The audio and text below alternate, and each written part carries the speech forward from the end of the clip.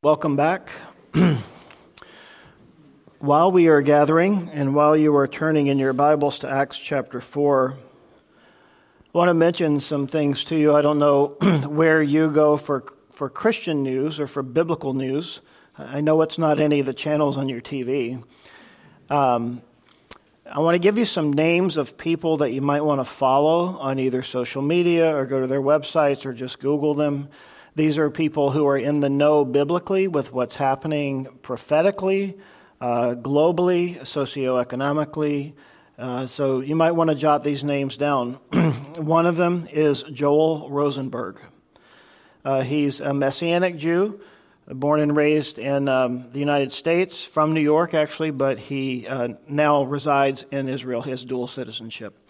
Joel Rosenberg. He has some recent podcasts and publications on what is happening and how might we look at the things that are going on. Another one, Amir, A-M-I-R, Amir Tsarfati, T-S-F-A-R-T-I. Strange name, Amir Tsarfati. He's also Messianic Jew. He lives in Israel and is very connected with what's happening globally. He was a former, if I have this right, sort of the akin of either CIA or Secret Service in Israel. So he's very connected. He finds out things. He calls people. People share things with him. He's got secret sources. So he's a great resource, Amir Tsarfati. Barry Stagner, spell it just like it sounds, is a pastor in California who is very connected with what's happening. He's sort of a prophecy buff. Jack Hibbs, I know some of you know who he is. He's great to follow him. And then I had one more in my mind, and I think it just disappeared. So that should be plenty to keep you going. But if you want to just kind of have an understanding of what's happening in this whole move with what's happening with Russia, with Ukraine, could this be setting up, as I mentioned earlier, the chess pieces for the Antichrist to come on the scene, create a global conflict that is ratcheted up in scale to the point that everyone is sort of focused on Israel, because I don't know if you caught this, but when this whole conflict began, Mr. Putin said, like the day before they attacked, he said, we don't regard any sovereignty or recognize anything that Israel lays claim to. Basically just sort of making this statement of, we don't care about Israel and they mean nothing. Why would he say that right before he attacks? I think that was probably missed in the mainstream media. So there's a lot of things going on, and I think globally things are shaking out. And if you're not aware of what's happening biblically, read Daniel 9 through the end. There's a lot of good stuff in there. There's certainly the book of Revelation. There's 1 Thessalonians 4 and 5. There's 2 Peter 3, 2 Peter 2 and 3. All these things are pointing to what's happening as we come to the time of the end of the age. The next prophetic event, as far as I know, is the rapture of the church.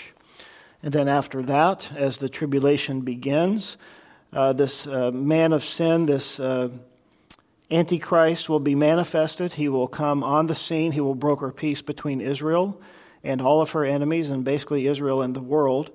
Anyone who can do that, because it's never been done, will basically win a Nobel Prize and become Man of the Year and all of that. And so I think all of these things could really be setting those events in motion, getting them ready to happen. And I think we've never been closer than we are now. So get ready. All right. With that in mind, turn to 1 Thessalonians. I just said 1 Thessalonians. Acts chapter 4. I don't know, maybe we should study 1 Thessalonians this morning. 1 Thessalonians. Good book to read. Acts chapter 4, we're going to read verse 1 down to verse 22 this morning. As we continue sort of in the middle of the story we stopped in last week. So we pick it up in verse 1. Now as they spoke to the people, the priests, the captain of the temple, and the Sadducees came upon them, being greatly disturbed that they taught the people and preached in Jesus the resurrection from the dead. And they laid hands on them and put them in custody until the next day, for it was already evening. However, many of those who heard the word believed, and the number of men came to be about 5,000. And it came to pass on the next day that their rulers, elders, and scribes, as well as Annas the high priest, Caiaphas, John, and Alexander, and as many as were of the family of the high priest, were gathered together at Jerusalem. And when they had set them in the midst, they asked, "By what power or by what name have you done this?" Then Peter, filled with the Holy Spirit, said to them, "Rulers of the people and elders of Israel, if we this day are judged for a good deed done to the helpless man, by what means he has been made well, let it be known to you all and to all the people of Israel that by the name of Jesus Christ of Nazareth, whom you crucified, whom God raised from the dead, by him this man stands here before you whole. And this is the stone which was rejected by you builders, which has become the chief cornerstone. Nor is there salvation in any other, for there is no other name under heaven given among men by which we must be saved." Now when they saw the boldness of Peter and John, and perceived that they were uneducated and untrained men, they marveled, and they realized they had been with Jesus. And seeing the man who had been healed standing with them, they could say nothing against it. But when they had commanded them to go aside out of the council, they conferred among themselves, saying, "What shall we do to these men? For indeed that a notable miracle has been done through them is evident to all who dwell in Jerusalem, and we cannot deny it. But so that it spreads no further among the people, let us severely threaten them, that from now on they speak to no man in this name." And they called them and commanded them not to speak at all, nor teach in the name of Jesus. But Peter and John answered and said to them, "Whether it is right in the sight of God to listen to you more than to God, you judge. For we cannot but speak of the things we have seen and heard." So when they had further threatened them, they let them go, finding no way of punishing them because of the people, since they all glorified God for what had been done. For the man was over 40 years on whom this miracle of healing had been performed. Lord, give your blessing to the reading of your word. This is the word of the Lord. And may it be your word to us today as we consider all that you have for us. Our hearts are open, Lord, and we are here attentive, ready to receive. In Jesus' name, amen. Before I forget, the other name I just remembered was Mark Hitchcock. He's a pastor in Oklahoma, I believe, and a prophecy expert. So that's your last bonus of the day. All right, Peter and John before the council, before the Sanhedrin. As we were working our way through this last week in chapter 3, remember what was happening. Peter and John were going up to the temple about the hour of prayer. And as they were going in, this man who had been lame from birth and was over 40 years old was in this particular spot. It was his spot by the beautiful gate leading up into the temple courtyard. And he had been there forever. He had been a fixture. Was there in the days of Jesus as they, I'm sure, often walked past him going up into the temple. And on this particular day, as Peter and John are going in and they're going to be faithful in praying about the third period of the day, 3 p.m., and as they are walking in, this man speaks to them, sort of chanting his mantra, whatever it might be, gets their attention. Peter looks at him intently and says, "Look at us." And this man turned, thinking, of course, he was going to receive something from them. And he said, "Silver and gold have I none, but what I do have, I give you in the name of Jesus Christ of Nazareth. Stand up and walk." And as he said that, he reached out his hand, grabbed the man by the hand, and basically yanked him up on his feet. And as we looked last week in the scriptures, Dr. Luke uses an amazing term talking about in that moment his ankle bones and everything that was necessary for him to stand because he had never stood before, all came together. And we imagine it probably was a snap, crackle, pop kind of a situation as he was standing up, as God, by the power of the Spirit in that moment, was healing that man. Just as remember when Jesus healed the man with the withered hand. And he spoke to that man and he said, stretch out your hand. And this man couldn't stretch out his hand. It was all palsied and bent, and it was in like this crazy claw kind of a thing. And he listened to the word of Jesus, and as Jesus spoke and as he stretched out his hand was made whole. And the same thing happened here as these men spoke by the power of the Spirit. And Jesus reached down from heaven and healed this man. And this man began to leap and to shout and to praise God. And as this was happening, he was clinging on to Peter and John and just praising God. A crowd developed there in the temple courtyard. And all of a sudden, as they came together, Peter realized God just changed their schedule. Their agenda was wiped out for the day because God changed it. And they began to speak to the people. And Peter, all of a sudden, is preaching a message. Kind of gives new meaning to what Paul said to Timothy when he said, be ready in season and out of season, to reprove, rebuke, resort. You never know when you might be called upon to give a message. And so he gave that message as the Spirit gave him power. The Spirit filled him and he spoke. And as he was speaking, and as they were having this revival message right there in the Solomon's portico, then we kind of interrupt the story as these people come, the priests, the captain of the temple, and the Sadducees come. And as they come, they were greatly disturbed that they taught the people. They were like, well, who are you? The only authorized teachers here are in there. And these are the people who went to university. These are the people who are approved. They're degreed. They're the people who should be teaching, not you. Who are you people? Get out of here. Beat it. Now, as they spoke to the people, the priests and the captain of the temple and the Sadducees came. We find 11 either groups or people who immediately came against them. So you talk about opposition. This is not just someone heckling them. 11 different entities come against them, immediately saying, what is going on here? And they were greatly disturbed that they taught the people and preached in Jesus the resurrection from the dead. You see, this has become the central message of the gospel, the resurrection. This is not just the resurrection of the dead, but the resurrection out from among the dead. The Greek is very specific here. Ek nekron, out from among the dead. Jesus had died, but God raised him up, and God, in raising him up, fulfilled Scripture.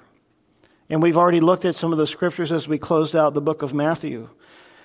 But God raised Jesus up, and Jesus was the first fruits of the resurrection. If you want a commentary on the concept and the idea of the resurrection, go read 1 Corinthians 15. It's the best commentary on the resurrection. And so they went and they laid hands on them and put them in custody until the next day, for it was already evening. So as they were going up about 3 p.m., this thing happened, this whole event. And of course, at 6 p.m., roughly speaking, they considered that to be the end of the day. And so I don't know how long it went on, but they considered it too close to the end of the day to really deal with the situation. So they put them in custody. They arrested them, and they put them in some kind of jail or holding place. Now you say, why were they being held? What law did they break? I think one commentator sort of paraphrased why they were arrested. Here you go. We can say that they were arrested on suspicion of teaching dangerous ideas, such as that Jesus was raised from the dead and that he healed a man who had been crippled his entire life. This is why they were arrested. Preaching Jesus, preaching the resurrection, and then this man standing here who had been lame, whom everybody knew was lame. They'd seen him every day for 25, 30 years or more, laying by the gate, and he's standing there. However, many, verse 4, of those who heard the word believed, and the number of the men came to be about 5,000. I believe what they are saying here is Not that 5,000 more believed in that moment, but we were told previously on the day of Pentecost that 3,000 had come to know Jesus. I believe he's saying here about 2,000 more came to know Christ on this day, and the number came to be about 5,000 in total. Either way, it's an amazing thing. Whether 5,000 got saved or 2,000, one is important to the Lord.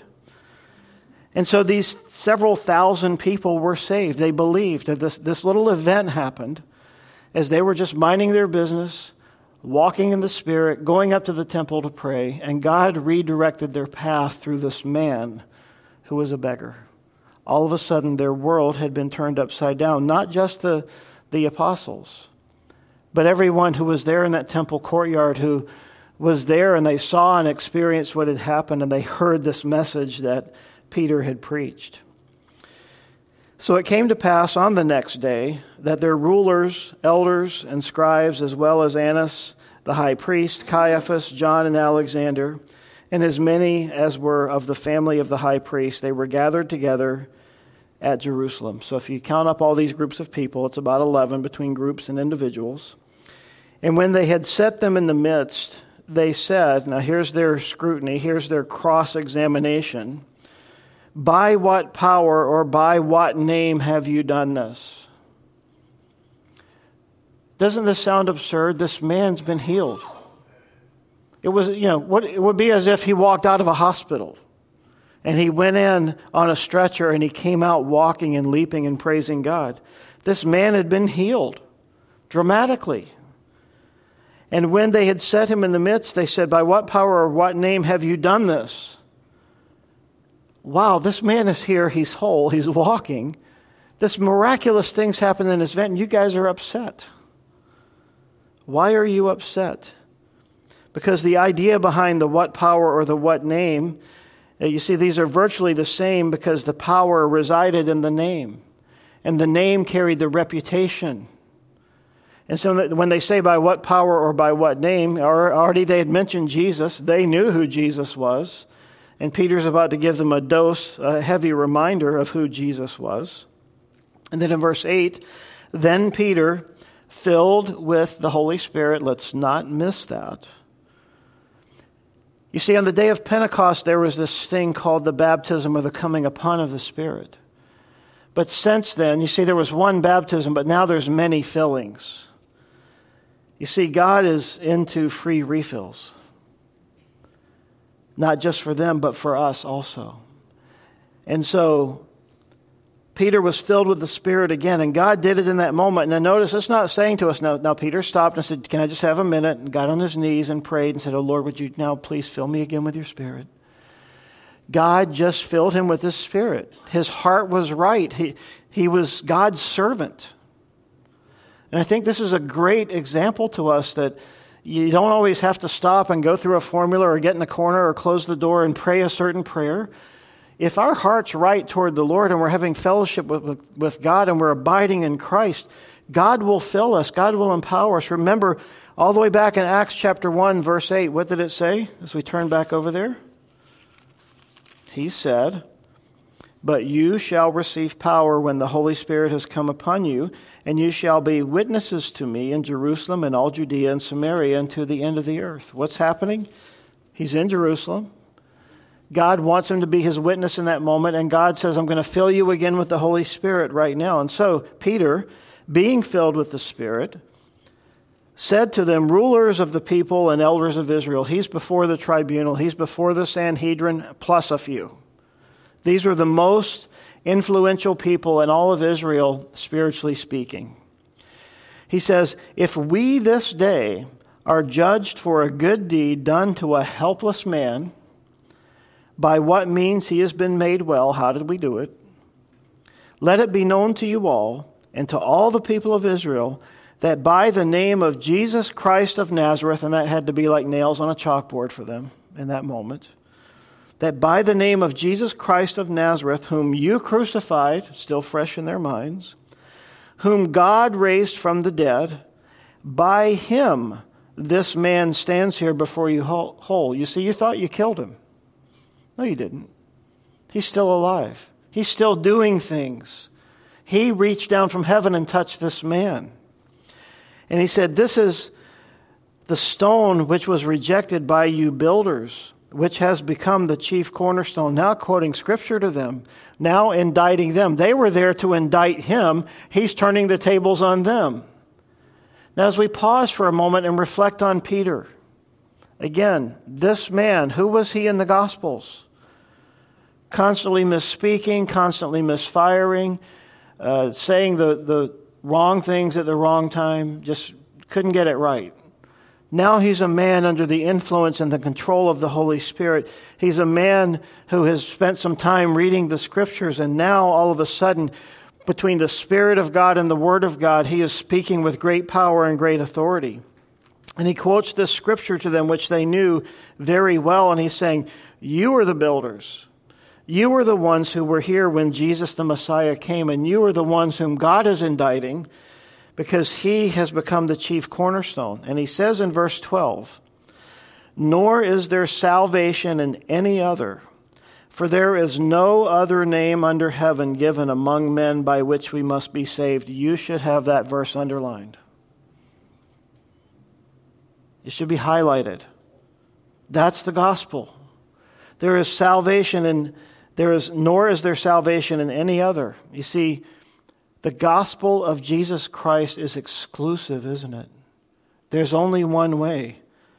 Jesus said, I am the way, the truth, and the life. No one comes to the Father but through me. There's only one name under heaven and earth given among men by which we must be saved. In 1 Corinthians chapter 6, Paul said this. He says, but you were washed.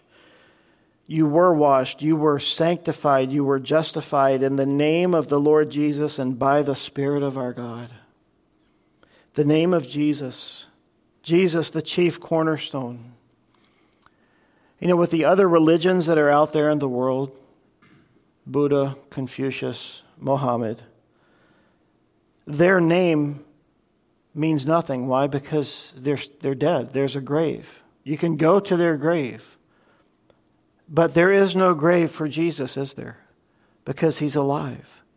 And the resurrection of Jesus out from among the dead has authenticated and verified and validated the gospel, the good news of Jesus.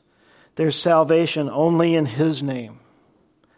Not just his name, but there's no other name under heaven given among men by which we must be saved. The name of Jesus. Now, when they saw the boldness of Peter and John, verse 13, and perceived that they were uneducated and untrained men, they marveled, and they realized that they had been with Jesus. All right, here's another verse you should have underlined or highlighted. They saw the boldness of Peter and John. We're going to talk about boldness for a bit here. And they perceived that they were uneducated and untrained men. That's a miracle. That these people are now, they're teaching the teachers. They're preaching the Scriptures to the people who should have been preaching the Scriptures. They were saying that they understood the Scriptures to the people who should have understood the Scriptures. And it says they marveled and they realized that they had been with Jesus. See, they had hung out with Jesus. They had been with him for this 3 or 3.5 years. But also they spent time alone and privately with Jesus, didn't they? And what happened as a result of being in the presence of Jesus? They were changed. They were transformed. They became different people. And there's a beautiful verse in 1 Corinthians chapter 5, I think it's chapter 5, verse 21, that says, if any man is in Christ, he is a new creation. Old things have passed away. Behold, all things have become new. You see, when we become Christians, when we become Christ followers, by definition, we are different. We have been changed. And I say that to point out something very specifically. If you sitting here today listening or just sitting here just wondering, what does all this stuff mean? If you're sitting here and you're saying, I know Christ, I'm a Christian, then you need to be able to understand, you need to be able to discern and to look back, and there should be a difference in your life. It may not be this dramatic, I was a Hell's Angel biker person killing people, doing drugs, and all of a sudden one day I gave it all up and I was a Christian. Praise God, and there are testimonies like that, and that's awesome. But there should be a difference in your life and my life. When I look back to the person that I was without Christ, and in that process of coming to know Christ, how did I hear the gospel? When in my heart did things change? When did I believe? There should be this point of turning for us. And maybe that process of sanctification has been slow and gradual. Maybe it's been rapid. But there should be a difference. And you and I should be able to look at our lives and look at the Scriptures and go, there should be a difference. Just like we can see the difference in Peter here, the before and the after Peter. There should be a mark that is upon us. They had been with Jesus. Being with Jesus is not just like hanging out with a friend and shooting pool or playing cards or whatever you do with your friends. This is becoming like Jesus. This is being transformed into His character and His nature. The process of sanctification is, as Paul said, becoming conformed to His image. You see, we believe in Jesus. That means our lives should be looking increasingly like the life of Jesus. And so they were uneducated in one sense, that they, like Jesus, had no formal rabbinic education according to the customs and the standards of the time. Yet they were educated in two more important ways. They knew the Scriptures, and they had been with Jesus. In the same way that we may look at this and say, it may be wrong to discount them because they were, untrained or uneducated men, it would also be wrong to go to the other extreme and to say that formal education disqualifies someone. It does not. Formal education does not disqualify someone for effective service, because as long as we know Christ and as long as we have the Word of God and as long as we are filled with the Spirit, we are fit for His service. So this is not saying, as people have sometimes tried to do with verse 13, that, you have to be an untrained and an uneducated person to be used by Christ. That's not true. That was their situation. They were untrained and uneducated men, which gave more credence to the ministry that God was using them in. Because they were uneducated and untrained, it was a sign to the people of the time that God was working and God was moving. You see, God wants to use any and every life, regardless of educational status, regardless of socioeconomic status. That stuff doesn't matter when it comes to serving God. God wants to save a person and change a person and use that person as His servant for His glory. All the other stuff is just extra stuff. But when they saw the boldness of Peter and John, now what is boldness? I'll give you the definition from one of the Greek dictionaries. It's a freedom in speaking. It's an unreservedness in speech. In other words, not afraid to say anything. There's an open, frank communication. There's being forthright in communication. There's a speaking forth of the truth. There's no ambiguity in what we are saying. There's no hiding or shrouding the truth. It's a fearless confidence, a cheerful courage, a bold assurance that what we are saying is the truth. That's what boldness is. It's a confidence, not arrogance. There's a big difference between confidence and arrogance, right? Confidence is just being sure of knowing who we know and what we know. Arrogance is foolishness. Arrogance is pride. Arrogance highlights me. It highlights my knowledge. But confidence, boldness, it's about Christ. Who and what gives them the boldness and gave us the boldness? It's the Word of God. It's the person of Jesus Christ. It's our salvation. So it's the confidence in Jesus Christ and the Word of God and the power of the Holy Spirit. You see, boldness is akin to the word faith. Boldness and faith goes together. And boldness and faith are the opposite of fear. Fear and faith cannot coincide any more than fear and boldness can coincide. I may be afraid walking into a situation, but the Spirit of God and the Word of God cancel that out. I may feel fear, but I go forward in faith, and I open my mouth and I speak based on what God has said in His Word. You see, the confidence comes from knowing God. As long as we have confidence in ourselves, we will be fearful. I don't trust in my abilities. I trust in the ability that the Lord provides. Proverbs 29, verse 25 says this, "The fear of man brings a snare, but whoever trusts in the Lord shall be safe." See, don't fear people. Fear God.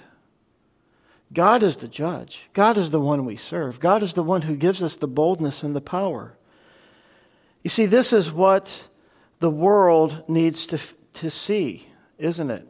Bold people, confident people, followers of Jesus who are bold.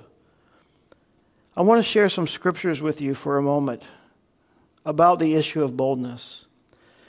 In Ephesians chapter 3, verse 11 and 12, it says, "According to the eternal purpose which He accomplished in Christ Jesus our Lord, in whom we have boldness and access with confidence through faith in Him." You see, our boldness and our confidence is in Christ. That's where it is. That's where it comes from. Ephesians 6:19. Paul says at the end of the great passage on armor and spiritual warfare, he says, "And pray for me, that utterance may be given to me, that I may open my mouth boldly to make known the mystery of the gospel." See, boldness is something we need. Paul said, "Pray for me that I would be bold, that I would rise up in that confidence which God gives." And he says, why?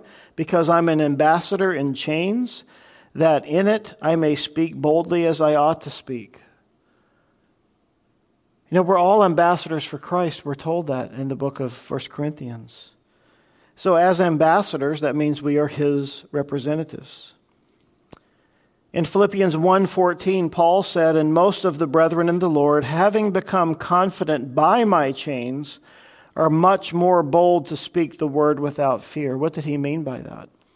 Paul was writing the letter to the Philippians from prison. He was in a jail cell under house arrest in Rome. And he's saying, "The brethren in the Lord have become confident by my chains." Now, isn't that a weird thing? People go, "You're in jail, but God's still giving you a ministry. God's giving you a platform." And I take comfort and encouragement and consolation from that. And Paul, your being in jail and God still giving you a ministry gives me confidence, and I'm not in chains, to go forward with boldness. God's given you a boldness in Caesar's household. Guards are being changed every few hours. Paul's like, "Okay, I haven't talked to this guy before. Hey, since you're chained to me now," he waits till he conveniently locks the cuffs, and then he says, "Now that we're hooked up together for a few hours, let me tell you about Jesus." That was his mindset, and people saw that, and they said, "I'm taking confidence in that." Because you're in jail, Paul, and you're ministering in the name of Christ. You're not going, "Woe is me, everybody hates me, guess I'll go eat worms because I'm in jail."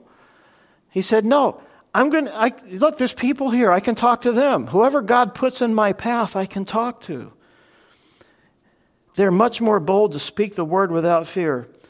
Philippians 1:20, "According to my earnest expectation and hope that in nothing I shall be ashamed, but with all boldness, as always, so now also that Christ will be magnified in my body, whether by life or death." Now that's somebody who understands freedom in Christ. He's in chains, but he's like, "I just want Christ to be magnified in my body."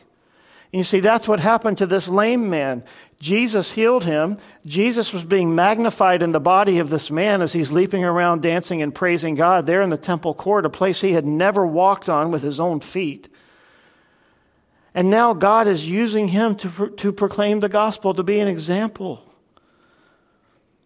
Boldness, that Christ would be magnified in our bodies. 1 Thessalonians chapter 2. But even after we had suffered before, and we were spitefully treated at Philippi, as you know, we were bold in our God to speak to you the gospel in much conflict. It didn't matter that we got beaten and thrown in jail, Paul and Silas, there in Acts 16.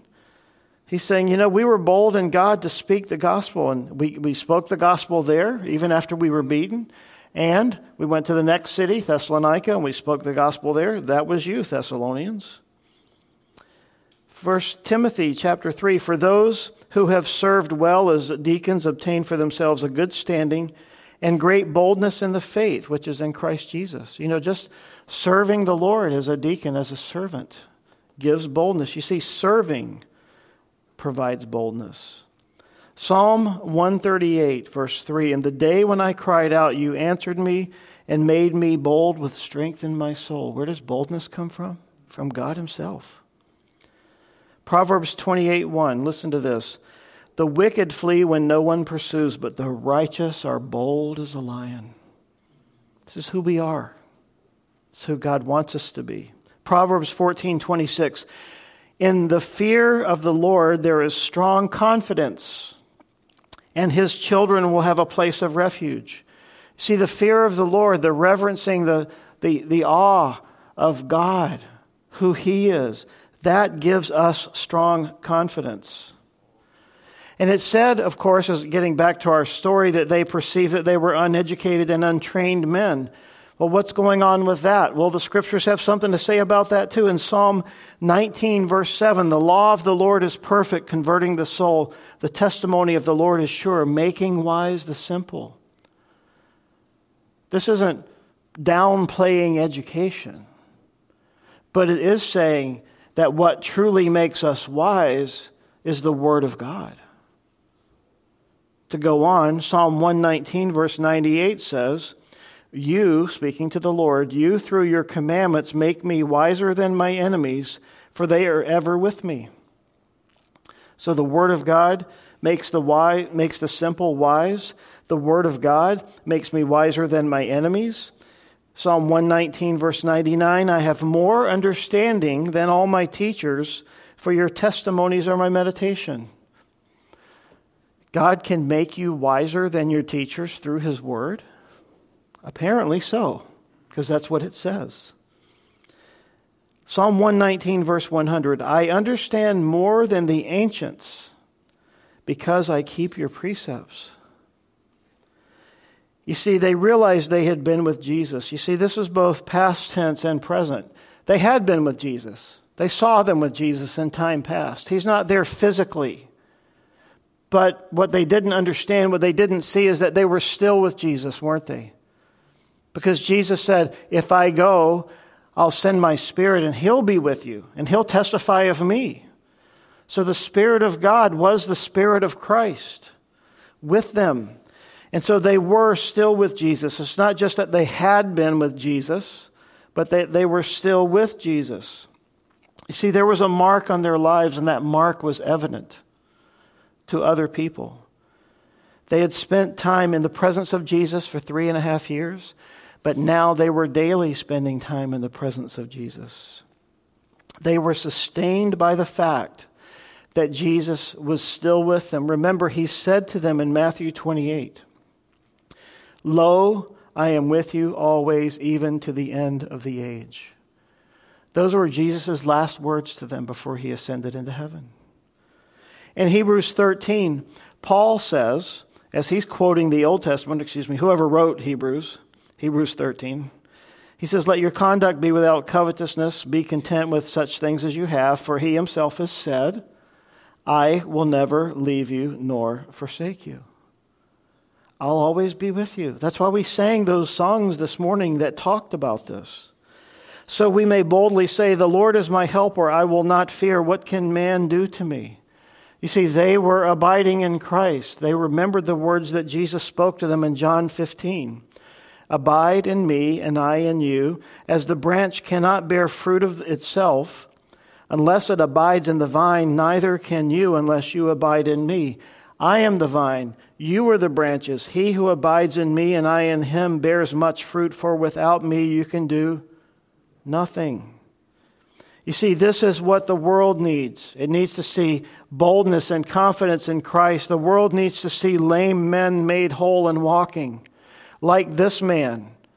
But you know, any person who is saved and has the forgiveness of Christ and Jesus has come into their life, they are a lame person walking because sin makes us lame. The world needs to see lame men and women made whole and walking. So verse 14, coming back to Acts, seeing the man who had been healed standing with him, they could say nothing against it. Why? Because there's the evidence. They're actually using the man in their argument against them, and they're saying, you can't say anything, he's right here. God did it, right? The man's standing right there. But when they had commanded them to go aside out of the council, here's what they said to themselves, right? What shall we do to these men? For indeed, that a notable miracle has been done. They're saying, it's a miracle. We all know this guy. It's not some random dude we can't validate what happened. We know this guy. He's been laying on our doorstep for 30 years. So what should we do? We can't deny this notable miracle has been done through them. It's evident to everybody who dwells in Jerusalem. We cannot deny it. So what's their strategy? So that it spreads no further among the people, let us severely threaten them, that from now on they speak to no man in this name. So their strategy is ignore the miracle, just pretend like it doesn't happen. Sounds a little bit like cancel culture. And just say, we don't want you to talk about Jesus anymore. Don't mention his name. All right? You got it? That's your order from us. And they called them in, and they commanded them not to speak at all, nor teach in the name of Jesus. Now imagine being ordered. Don't mention the name of Jesus ever again. If you do, you're in big trouble. So they called them in, they said this, but Peter and John, still filled with the Spirit, answered them and said, whether it's right in the sight of God to listen to you more than God, you judge. That's pretty bold, isn't it? Considering who they were speaking to. For we cannot but speak the things which we have seen and heard. Underline verse 19 and 20. For we cannot but speak the things which we have seen and heard. You see, yes, they were apostles. They were first century witnesses. They were generation 1, right? But we may be generation 2000 or whatever we may be. But like they said, we cannot but speak the things we have seen and heard. You see, this tests the degree of the mark that's been left on our lives by Christ, doesn't it? Am I compelled to speak? Paul said, the love of Christ constrains me or compels me. These men were constrained or compelled by the love of Christ. They said, we cannot but speak the things which we have seen and heard. Again, the Holy Spirit has empowered them. You see, you cannot silence Spirit-filled men and women. Just because someone says, hey man, we don't like what you're saying, be quiet. So what? You're not God. I answer to Him. I answer to God. I read His Word. His Word instructs me. So we cannot but speak the things that we have seen and heard. Now Jeremiah, the prophet, in Jeremiah chapter 20, he went through something similar. Jeremiah was being persecuted by this man named Pashur in Jeremiah chapter 20. And in Jeremiah chapter 20, verse 7, I want to read this to you because he said something very similar to what Peter said here in Acts 4:20. He said, O Lord, you induced me and I was persuaded. You were stronger than I and have prevailed. I am in derision daily. Everyone mocks me. For when I spoke, I cried out, I shouted, violence and plunder, because the word of the Lord was made to me a reproach and a derision daily. Jeremiah was being persecuted because of his faith. And then in verse 9, chapter 20, verse 9, he says, Then I said, I will not make mention of him nor speak any more in his name. He's like, I'm done. I've had it, Lord. Tired of this. But His word was in my heart like a burning fire, shut up in my bones. I was weary of holding it back, and I could not. This is a man who is constrained by the Spirit of God. I mean, he even said, I'm not talking about you anymore, Lord. I am done with this. Every time I open my mouth and speak about you, it gets me in trouble. And like Peter and John, who said, for we cannot but speak of the things we have seen and heard, Jeremiah says, his word was in my heart like a burning fire, and it was shut up in my bones, and I was weary of holding it back, and I could not.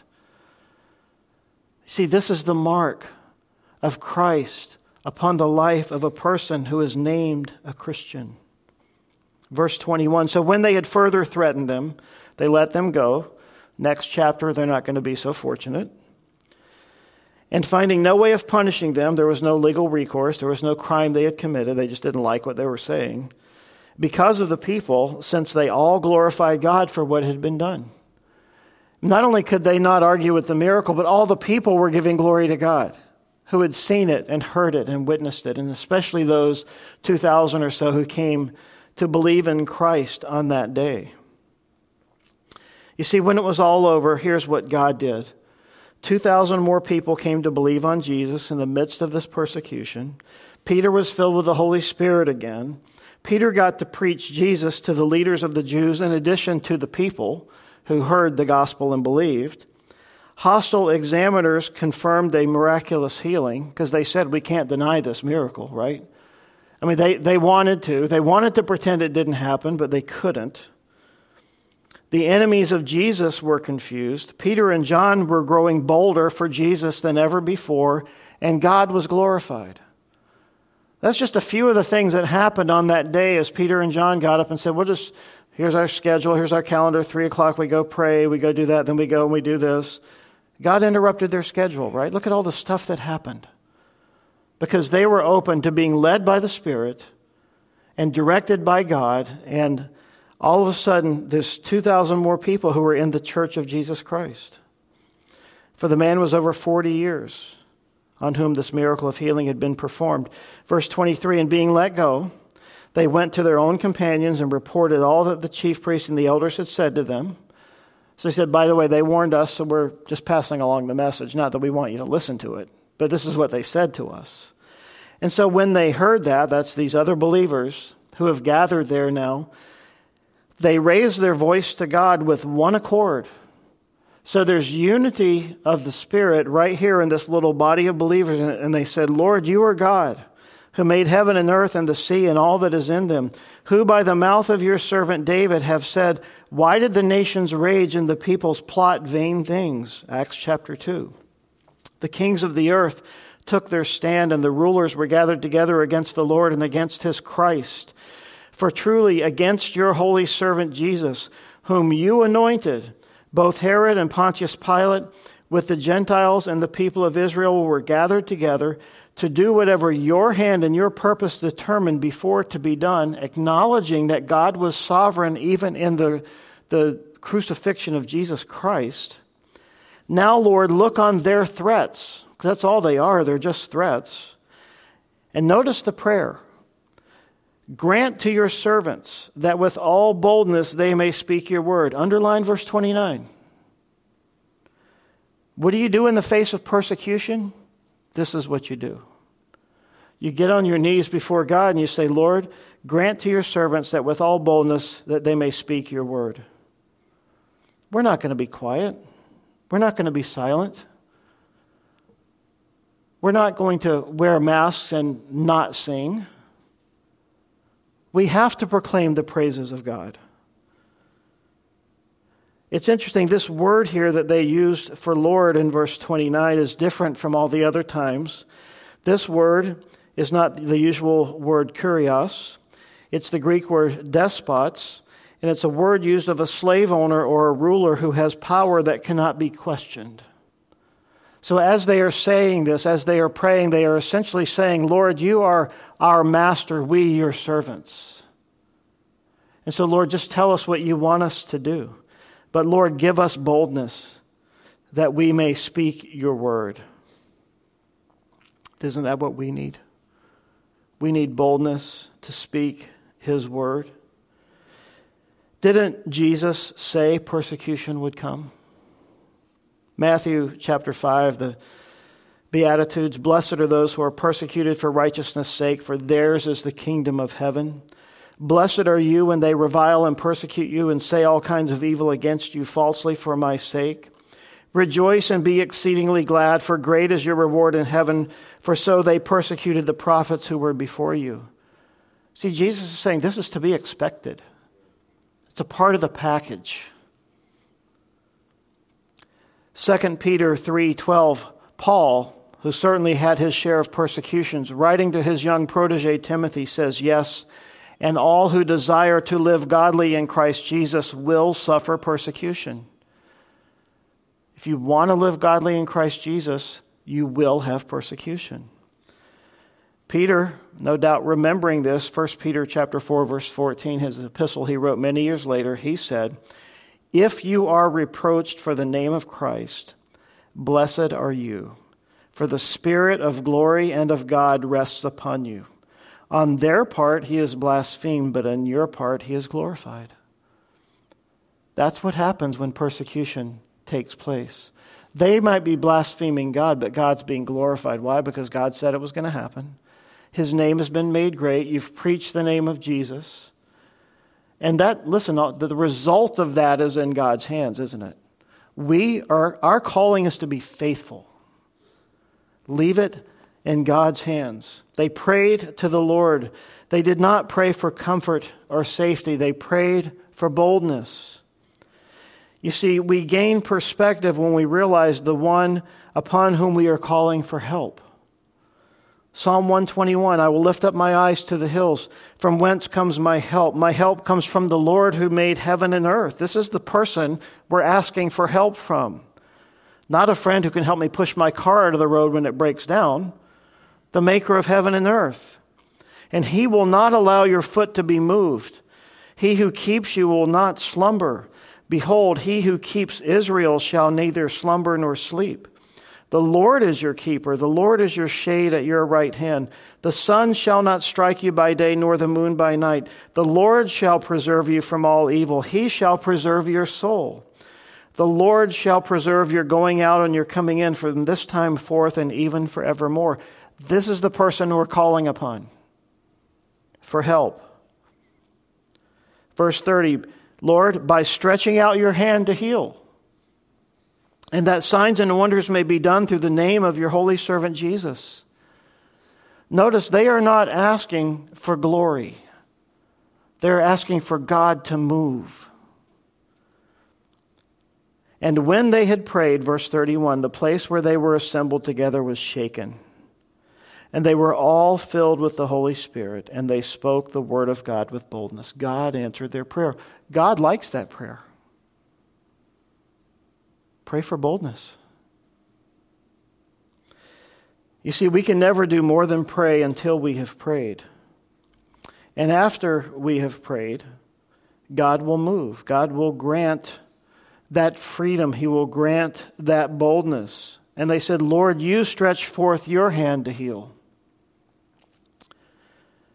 They wanted the signs and wonders, but the signs and wonders were there to bring people to Christ. The signs and wonders were not being done so that people might flock to a church from all around the world and see this thing happening that people are saying is a moving of the Spirit. You see, if God's Spirit is moving, people are getting saved. The emphasis isn't on the moving of the Spirit. The emphasis is on people getting saved and people being drawn to Christ. You see, already, from the very beginning, we talked about this in Acts chapter 1, as the people spoke in tongues, that what were they speaking? The excellencies, the glories of God. You see, when the Spirit of God is moving, the Spirit of God is shining the spotlight on Jesus. And Jesus, of course, said, I am here to glorify the Father. Now, verse 32, the multitude of those who believed were of one heart and one soul. A Spirit-filled church is a church that's in unity. There's a difference between unity and uniformity. We don't all drive the same car. We don't all drive the same thing. We don't all have the same beliefs politically or whatever else that might be out there. But we do have the same belief when it comes to the Word of God and to Jesus Christ. And so they were unified. They were of one heart and one soul, and neither did anyone say that any of the things he possessed was his own, but they had all things in common. You know, there are people who like to talk about what's happening here and say this was an early form of pure communism. No, it wasn't. Communism says what's yours is mine and I'm going to take it. What was happening here is that the people were saying, what I have is yours. You see, their hearts were open to share.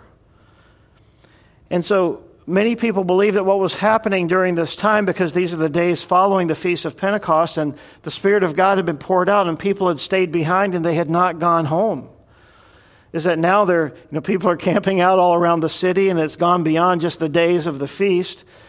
And there was a need for people to have food and shelter and all of that. Things were wearing out. And so the Spirit of God was moving upon the people, and people were looking at a need and saying, well, hey, let's go sell a couple of cows and here's some food to help people get by. You see, it was just a sharing. It was a fellowship. It was a holding all things in common. And notice in verse 33, and with great power the apostles gave witness to the resurrection of the Lord Jesus, and great grace was upon them all. That word great is the word mega. So let's read it back. And with mega power, the apostles gave witness to the resurrection of the Lord Jesus, and mega grace was upon them all. This is what God was doing in that day. And we long for him to do this again. Nor was there anyone among them who lacked, for all who were possessors of lands or houses sold them and brought the proceeds of the things that were sold and laid them at the apostles' feet, and they distributed to each as anyone had need. And Joseph, who was also named Barnabas by the apostles, which is translated son of encouragement, first occurrence of Barnabas, a Levite of the country of Cyprus, so it's an island. Having land, he sold it and brought the money and laid it at the apostles' feet. You see, the apostles never required this. They didn't lay down some law and said, okay, everybody, come on, give it up.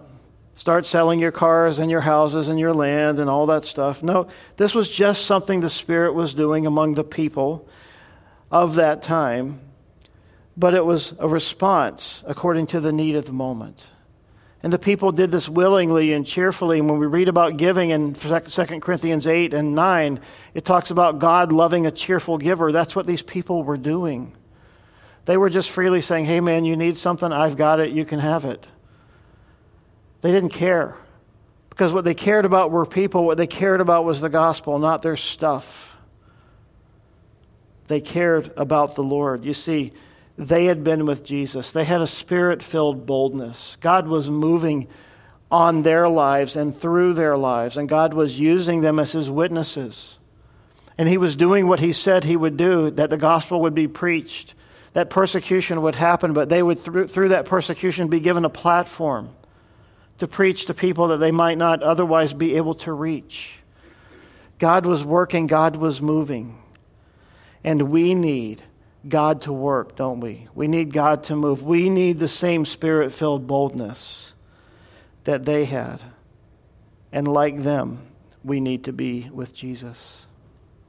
Lord, we love you today. We thank you for your word. We thank you for how you've spoken to us this morning. And God, these people, your servants, they got together and they prayed and they said, Lord, stretch out your hand.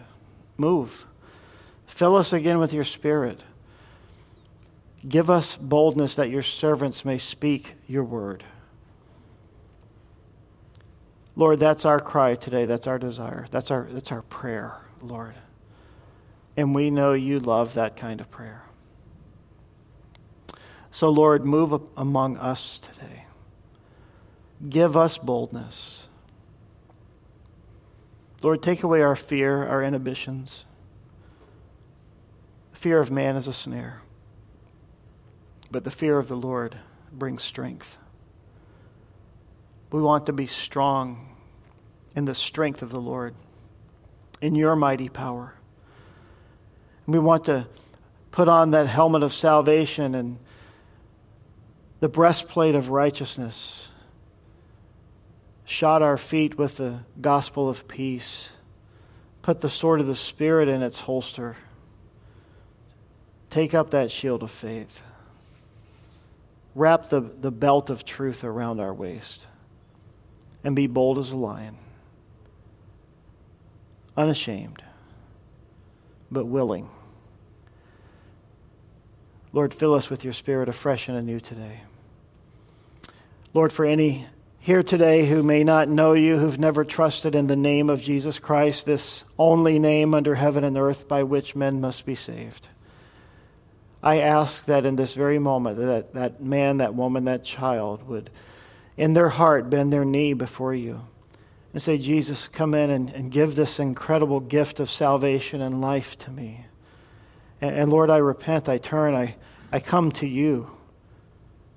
Lord, save me, fill me. I want to be your servant like these people were. I want to know this peace. I want to know this strength, this confidence. Lord, would you do that this morning for your servants here? In Jesus' name, amen.